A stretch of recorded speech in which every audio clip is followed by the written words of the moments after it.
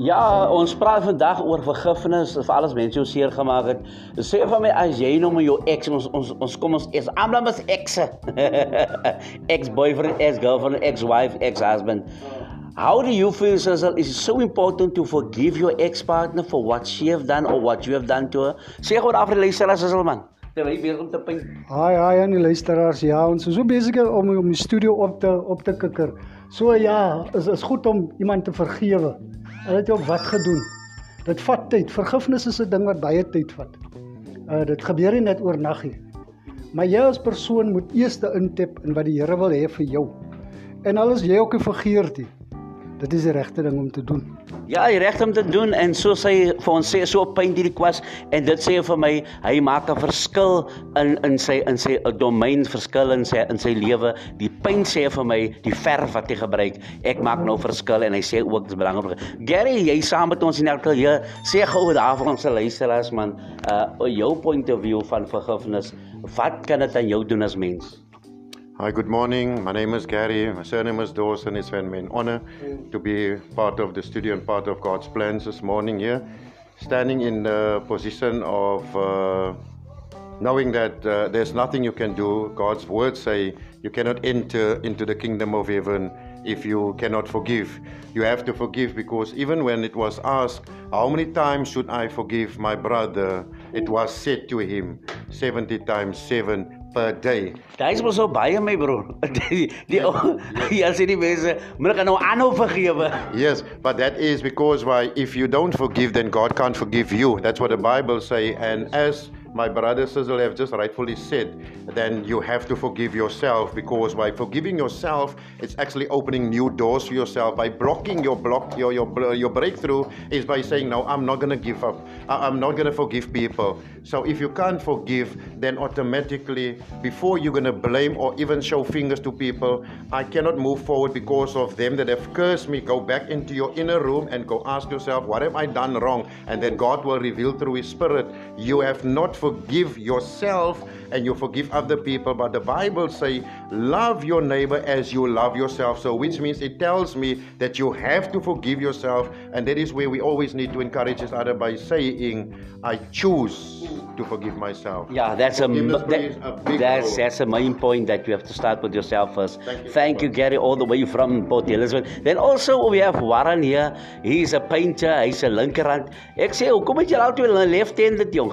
Sê vir my Gary, Warren sê gou vir my man, hoe voel jy oor vergifnis? Forgiveness is as soos ek hier nou staan en pyn die ateljee mooi maak en dan kom net so by my van forgiveness. Forgiveness is iets van die paas, iets wat in die paas gebeur het. So ander woorde, as forgiveness plaasvind in jou lewe, jy forgive yourself, dit is amper soos dan paint jy die paas dood. Nou wat nou actually so spiritually en prophetically gebeur nou hier in die ateljee is, ons paint die plek baie wit. So which means forgiveness as beteken dit maak jou siel skoon. Dit maak jou siel wit. So die project wat ons nou oor praat, forgiveness, is wat jou weer nuwe lewe gee. Ons gee die ateljee weer 'n nuwe lewe nou deur forgiveness om dit te pyn. Halleluja. Ons pyn al die ou dinge weg en weg en weg. Amen. Forgiveness. Ja, jy word excited opgewonde. En wat so mooi is dat jy kan nie gaan paint op 'n vuil muur nie.